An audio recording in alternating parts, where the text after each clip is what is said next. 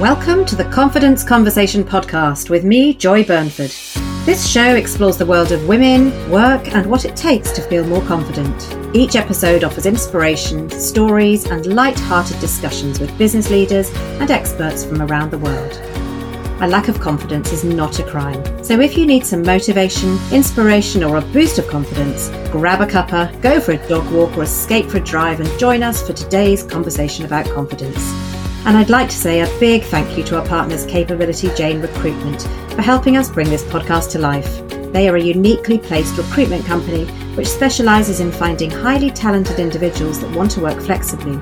And if you know a business who could benefit from this recruitment service, get in touch on their website quoting the Confidence Conversation.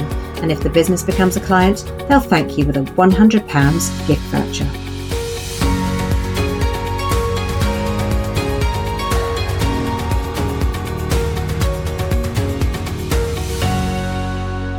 Our focus for this season is being your best self, and it's an absolute pleasure and honour to welcome Julie Baker as my guest today. Julie is Head of Enterprise, Climate Engagement and Partnerships at NatWest Group, and we became friends after she spoke at one of our events a couple of years ago. She has been an amazing supporter and advocate of mine, and I'm delighted she's joining me today to talk about making the most of your network.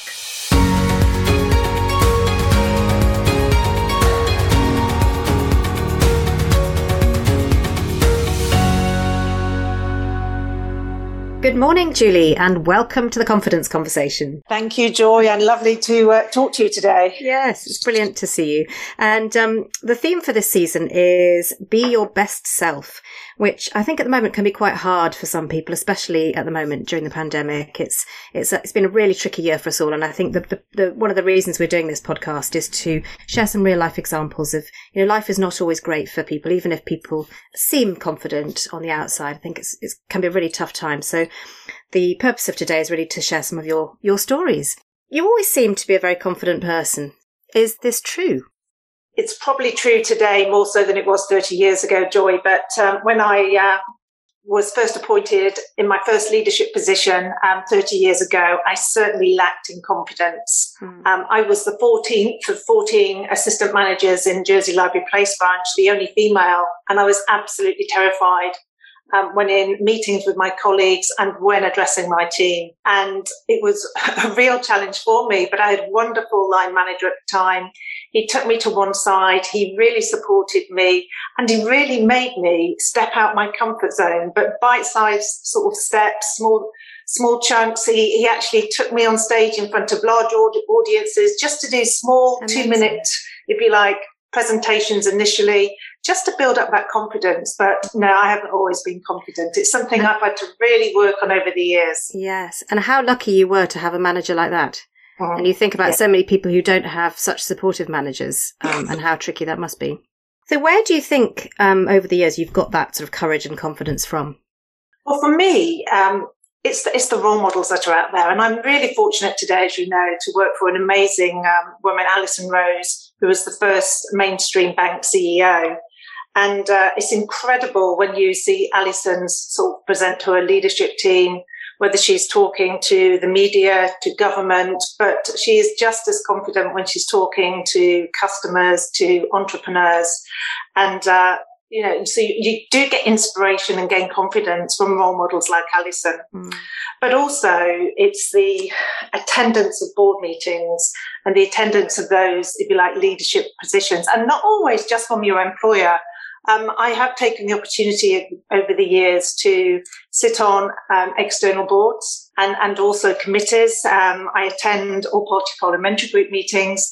I'm a big people watcher and I just learn from others, especially some of the other leaders from other sectors. Really interesting and just see what they do. And I think it's really interesting you talk about Alison Rose because people must see people like Alison and think she must be so uber confident, but I'm sure she has moments of not feeling confident. It's whenever anybody's pushed out of their comfort zone. And I think that's the purpose of this podcast really, is to show that actually, people might look really confident, but it doesn't come necessarily that easily to everybody. It's actually, you have to work hard at it, and confidence is something that you can learn. So tell me, thinking back about a time when you've maybe lacked confidence and you felt really scared about either speaking up in a meeting, how have you overcome that? So for me, it's probably early board meetings. Quite often when you're addressing senior members of your team, possibly internally within the bank, but also external situations. And, quite often in those scenarios, especially in my younger days when I was the only female or one or two females around the table, it was really difficult to get your voice heard. And so you really had to learn how to navigate that boardroom, if you like, or that meeting room. And the way that I, like to do that now is if I really want to get a message across, try and get on the agenda, because then you've got the floor. If you can't get on the agenda, make sure you're ready to ask a question, show an interest, again, get your voice heard and it gives you the opportunity to get what you want to say across. And, sometimes as females, our voices are a little bit softer, so we do have to just raise our voice a little bit. And I think it was the Sheryl Sandberg phrase, lean in. I know absolutely what that means. You do have to make yourself present. So, yes, learned over the years of little ways to get your voice heard around that table. Yeah, and I remember, I think when we spoke for a Forbes article, you were talking about speaking to the chair ahead of a meeting. Quite often, if I haven't been able to get my voice heard and you're going back to a similar meeting, I would go to the chair and say, I had a challenge last time, can you make sure you bring me in? And they always do. And they actually quite welcome those sort of conversations, I've found as well. Yeah, and having that courage to actually say that and not be afraid to say that. And the really good chairs, I've got to say, and there's some excellent chairs out there, they will make sure that everyone around the table gets a voice. Mm-hmm. I'd like to talk a little bit about networking and raising your profile. Because again, this is something that women tend to find. I personally don't mind networking, but I know a lot of people are scared of networking. Why is it so important to you, do you think, to be able to network? And I know you have, again, in our article, we talked about networking and how it's important to listen, as well as it's not just about pitching. So I'd love to sort of hear a little bit about your thoughts around networking and why it's so important. Well, to me, networking is a really good opportunity, one, to learn and get to know your marketplace, your community. But also, the wider your network, the greater the opportunities will be to you, whether it's you're looking for employment, for business, and for support. So really important that you build that network and profile, and also the right networks. And also now, of course, I'm talking of profiling there, but there's so many ways that you need to build that profile now within your network. And it's the external profile within the, external stakeholders and partners you work with. It's your internal network with your internal colleagues and senior leadership team. But of course, there's that third and all important network today of your digital profile, and enhances that as well. So, you do almost have sort of three personas that you need to work on. And it's interesting bringing that sort of tech angle to it as well, because with the whole pandemic, there's been so much sort of networking done online. And something I'm really interested in is the future of networking and actually how is this going to move forwards? And I'd love to know if you've had any experience of some great networking, sort of online type networking over the past 12 months, if you had any experience of that. That's really interesting, isn't it, Joy? Because we did all wonder what it would be like when we pivoted all of those events that we used to attend to online. And what we found is, particularly with women in business, we've had good attendance at the digital events. And, why is that? So we've asked for feedback. They like the fact they don't have to travel. They like the fact it's okay if the kids are running around in the background. You don't have to get a childcare. You can put yourself on mute if you need to. And it's sort of deemed acceptable now that you may get interrupted by a homeschooling question. But also it's less time out in the day, and we are very busy and we juggle all sorts. So just by having a 45-minute slot in your diary to be able to connect you to some like-minded people or people that can help you gain, important information, educational type material, profile your business, it's well worthwhile. So we've seen really good attendance at the digital events. And although I know we all miss that face-to-face interaction and that energy we get from each other and being in the room, I do think going forward, there will be a hybrid of both, because we've got to take the learnings from the fact that we don't need to be out the office for 3 hours or go out one evening for 3 hours. We can network and be just as successful in a shorter time. Absolutely. I think maybe that human interaction bit can come in a different way. So you're still getting that. I know I'm missing that sort of human interaction. But that's interesting. Another thing we've spoken about before is about negotiation and the importance of negotiating. And I think, again, this is sometimes, and I'm being very generalistic here, but I think sometimes women don't feel that they can negotiate things like pay rises as much as men. Tell me a bit about your experience with negotiation over the years and how you've improved your techniques. Well, I'd like to say the early years, but it was probably for about the first 25 years of my career. I really didn't negotiate, not when it came to salary. And strangely enough, I'd experienced roles where I'd negotiated with clients on things like fees. But when it came to my salary, I totally trusted my employer, my line manager, didn't for 1 minute perceive there'd be a gender pay gap. And I felt quite probably embarrassed and disappointed when all the gender pay gap reporting came out. And it was then I did start asking questions and I realised, yes, there was a gender pay gap. And, at that time, male colleagues that were probably doing similar roles to myself had been paid, disproportionately more, which is, what the gender pay gap is all around. And it is particularly high, albeit getting better in the financial services. I've got to say today, totally different story. Since that reporting has come out, not only do I negotiate my own pay, but I encourage in all of the presentations and everything I do, the mentoring, that everybody negotiates on pay. But also I do tackle, the HR partners and our leaders. And I'm delighted to say that at NatWest Group, that all of the leaders have an objective within their sort of annual objectives all around diversity and inclusion, and it's far more fairer today than it would have been 30 years ago. But we are on a journey, and that levelling up, not just with gender, but ethnic minority groups as well, is something we all need to work towards. But the good news is now it's more transparent, it is reported on, and it's more positive. But yes, something I would recommend that everybody does every year, especially when you're getting promoted. Don't just take it for granted that you'll get a pay rise or what they're giving you is the right. Do negotiate. Brilliant. So what advice would you give to your younger self? Oh, gosh. So what would I give to my younger self? Well, obviously negotiate my pay. But other than that, the one thing that, especially as a mother, a working mother of 2 children, I know mine are now grown up, but at the time, I do wish I had the confidence to delegate more. And now being a more experienced leader, I know that the art of delegation, if done right, does help you develop other people and help them get that next role and progress their careers. So learning to delegate in the right way, but also, and equally as important, is saying no. Sometimes, especially, we're nice people, we want to help everybody, but there's only so many hours in the day. So you do have to say no, or say, no, sorry, I can't do it, but signpost or introduce them to somebody else who can help. And that's just as effective. Absolutely. And I suppose delegating when you're sort of younger in your career is quite difficult sometimes because you don't necessarily have people to delegate to. So what would your recommendation be to people who might think, well, yeah, I'd love to be able to delegate, but who do I delegate to? You're absolutely right. And I do think that is something that does need discussing around the table, because not everybody can delegate, but it doesn't always have to be to somebody within your team. It could be somebody who's looking for a development opportunity. And certainly at the moment, we're looking at volunteers across the bank to help mentoring programs. And, we partner with organisations like the Prince's Trust and always looking for mentors. And there's no way I could just do it from my team. My team's too small. So delighted that Prince's Trust launched a mentoring portal in January, and we've had 450 colleagues put their hand up across the business to volunteer. And I just think, how amazing is that? I'm so proud that, I work for an organisation that does that. So we don't always have to do it ourselves. We just have to be innovative and thinking of ways of asking for help from other people. I think the other area which I'm far more receptive of today than I was early on in my career is the acceptance of feedback, and actually seeing feedback, however it may be put across, as a gift.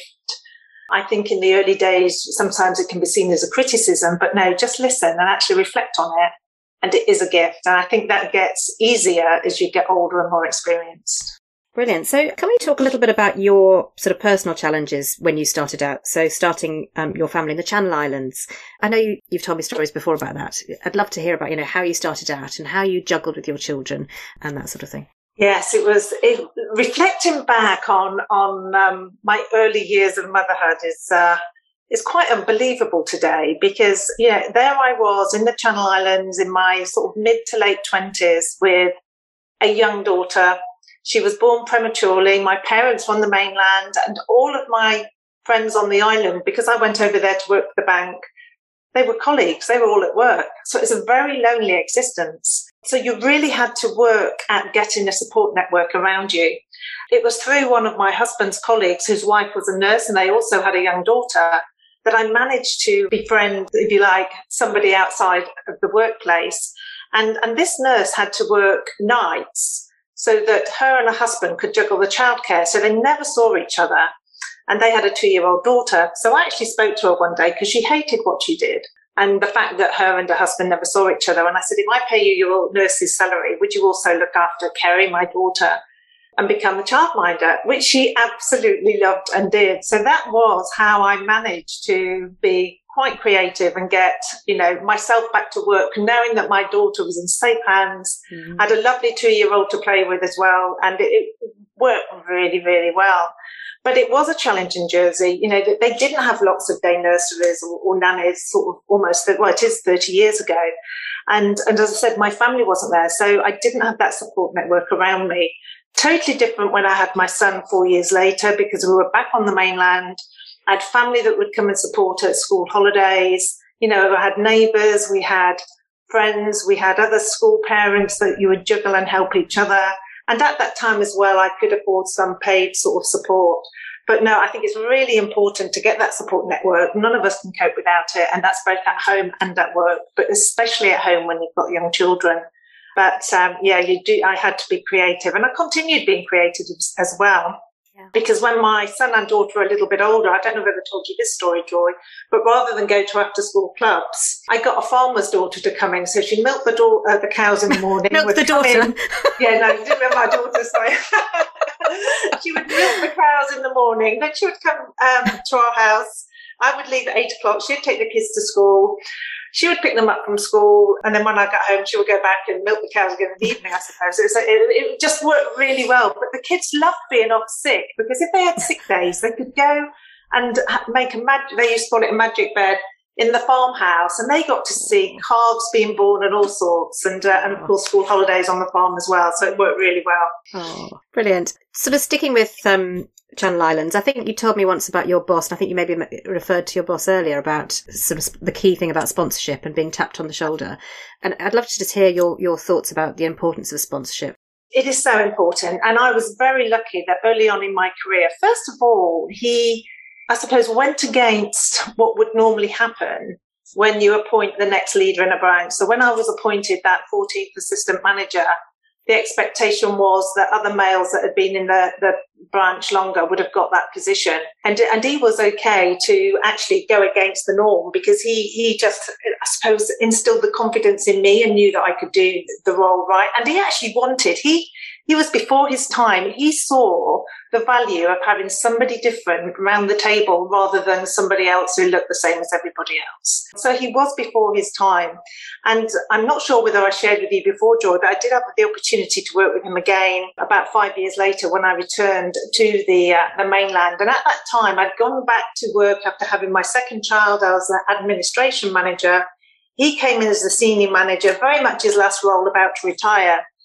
And he said, Julie, I'm going to get at you looking after some commercial customers. He said, you don't want to be an admin. He said, you're too good to be an admin.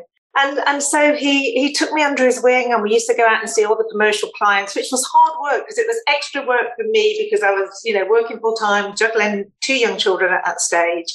But if he hadn't done that and given me the confidence and the skills to look after commercial clients, I wouldn't be doing what I'm doing today. And so it's just incredible, really, that, I do owe him a lot. And he would always push me outside my comfort zone. He would also, set me tasks there to support, but set me challenges. I just wish he was around today to see what I'm doing now. Unfortunately, he didn't live long to retirement, but I do owe him a lot. That's amazing. So a message to all those managers out there, think about who you can sponsor. Absolutely. So thinking a little bit about the future and what we can learn from the last 12 months from, how the whole sort of COVID pandemic, I'd love to know sort of how working remotely has impacted you personally, or has it personally and for the business? In what sense has that sort of had an impact on you? Yeah, it's interesting, isn't it? Because until COVID hit, I didn't actually like working from home. So although I had local days, I used to choose to go into the local Winchester office, which was above the branch, and I had a lovely time, could walk down the hill, and it was all wonderful. Then, of course, COVID hit, and it was the 11th of March, 2020 was my last day in London, and by the 23rd of March, Alison Rose had come out with the message that everybody would be working from home. So that was almost 60,000 people working from home. And we adapted really well and really quickly. We did have to pivot a lot of what we do into digital. We've already talked about the networking events, but of course, instead of face-to-face meetings, we're doing Zoom meetings. And, in time, we've all adapted. And actually, sometimes we've probably gone too far and we've become like machines, and you get that Zoom fatigue because you've been on Zoom far too long and you haven't had the breaks in between. But for me personally, what I've enjoyed about it is I've seen more of my neighbours and my local community and got to know walks that I didn't know in the last year than I did in the previous 4 years that I lived here. I took 3 golf lessons before COVID, and I've had time to actually take more lessons and practice golf. I wouldn't have had time to do that if COVID hadn't happened. And the courses haven't always been open. But it's one of those things that you need time for, and I didn't have that time. Business-wise, I miss not seeing my team because I do get energy from others. But the good news is we are still able to do a lot of what we did before via Zoom and remotely. And, some of that will continue. Mm. Your point about being able to, go out on the golf course, how important that whole health and well-being aspect is actually, and hopefully a silver lining of the pandemic is that people might have done more to look after themselves. So do you think COVID is an opportunity for change to set the future for working women? I know we've talked a lot in the past about, women potentially prefer to have a bit more flexible working with children at home potentially. Something I'm worried about is the going back to the office and that potential 2-track system, so that you might get men automatically returning to the office and women potentially wanting to still do some flexible work, and we revert back to the old way of working. How do you see that whole thing? Interested to know, sort of NatWest Group, what your thoughts are about returning to work and making sure that you do get that balance of that home working versus, the flexibility and the sort of the whole hybrid model. No, that's a really, really good question, and something we're all thinking about. And the world is changing, and we're changing with it, not just because of COVID-19. So even before the pandemic, we were looking at new ways of working, not just to make it more flexible for females, but obviously for all of our employees, and looking at giving more options with where, when, and how we worked. So lockdown happened, and the majority of our staff have been working from home, as we discussed, since March last year. So we have more recently set up a ways of working team, and this is actually set in our HR or headed up by our HR transformation team, and it will complement our existing property transformation strategy as well. And you will have seen in the papers a lot of the financial institutions are downsizing on their property footprints. Mm-hmm. So through new ways of working, we'll help to build probably more resilience by supporting all aspects of life and contribute to colleagues' well-being, not just their working career, but importantly, we need to invest in skills for the future, opportunities for colleagues in this new world. So we will need to reskill and grow, and we've all learned new digital skills, haven't we, over the last 12 months. And we also need to think, okay, so what will job mobility look like in the future? Knowledge sharing and on-the-job learning, particularly for new recruits. How are we going to make this journey right for that next generation. So it's not just about emerging from the pandemic. It's more about, how we want to work in the future. Yeah. And also, the experience for all our colleagues, either at home or in the office. And you've mentioned already, well-being has got to be at the heart of it. Mm. So the office will still be there. Some people will need to be based in offices as well. We do need people in our branches, and it may be some specialist roles need to be in the office 100% of the time. But for a lot of the other roles, and my team included in this, it may be 2 days a week in an office, or it may even be, 1 week a month, but it will be a hybrid. And that's what we're looking at now with this ways of working team. So, we're modelling, we're designing, and we're looking at remote working. And, and is it right we bring people together to collaborate and connect in the office, and maybe using offices for different things to what we did do previously, and they'll probably look different because of that. Brilliant. Thank you. And so before we finish, I'd love to just ask you, who inspires you and why? Oh gosh, who inspires me? Well, we've already talked about Alison Rose, because obviously she was the first ever female CEO of a mainstream bank. But not just because she was a female CEO of a mainstream bank, but because she had that unique, if you like, commitment of coming out as a purpose-led organization, becoming a more sustainable business that delivers better outcomes for customers, colleagues, shareholders, and communities. No other bank has done that. It's always been about money. So absolutely, Alison inspires me every single day of the week. But also, and I don't know whether you're watching at the moment, Joy, the programs with Greta Thunberg. How inspiring is she? She's from that next generation, or even the generation after that. But she's brave enough to challenge world leaders at that young age to take immediate action to save the planet. And I just think, when we talk about confidence, there's probably not a better role model at the moment than her, because, she is challenging, world leaders. And, Absolutely. You can see that inner strength in her, can't you, as well? Yeah. And I think for her, she inspires me, but actually she'll be inspiring, every age, but in particular the school children, the teenagers and the youngsters as well. Brilliant. Well, thank you so much, Julie. It's been a delight and a pleasure, as always, to have you on the podcast, and I look forward to talking to you again soon. Thank you, Joy. Really enjoyed it, as always. Lovely. Great pleasure. Thank you. Thank you.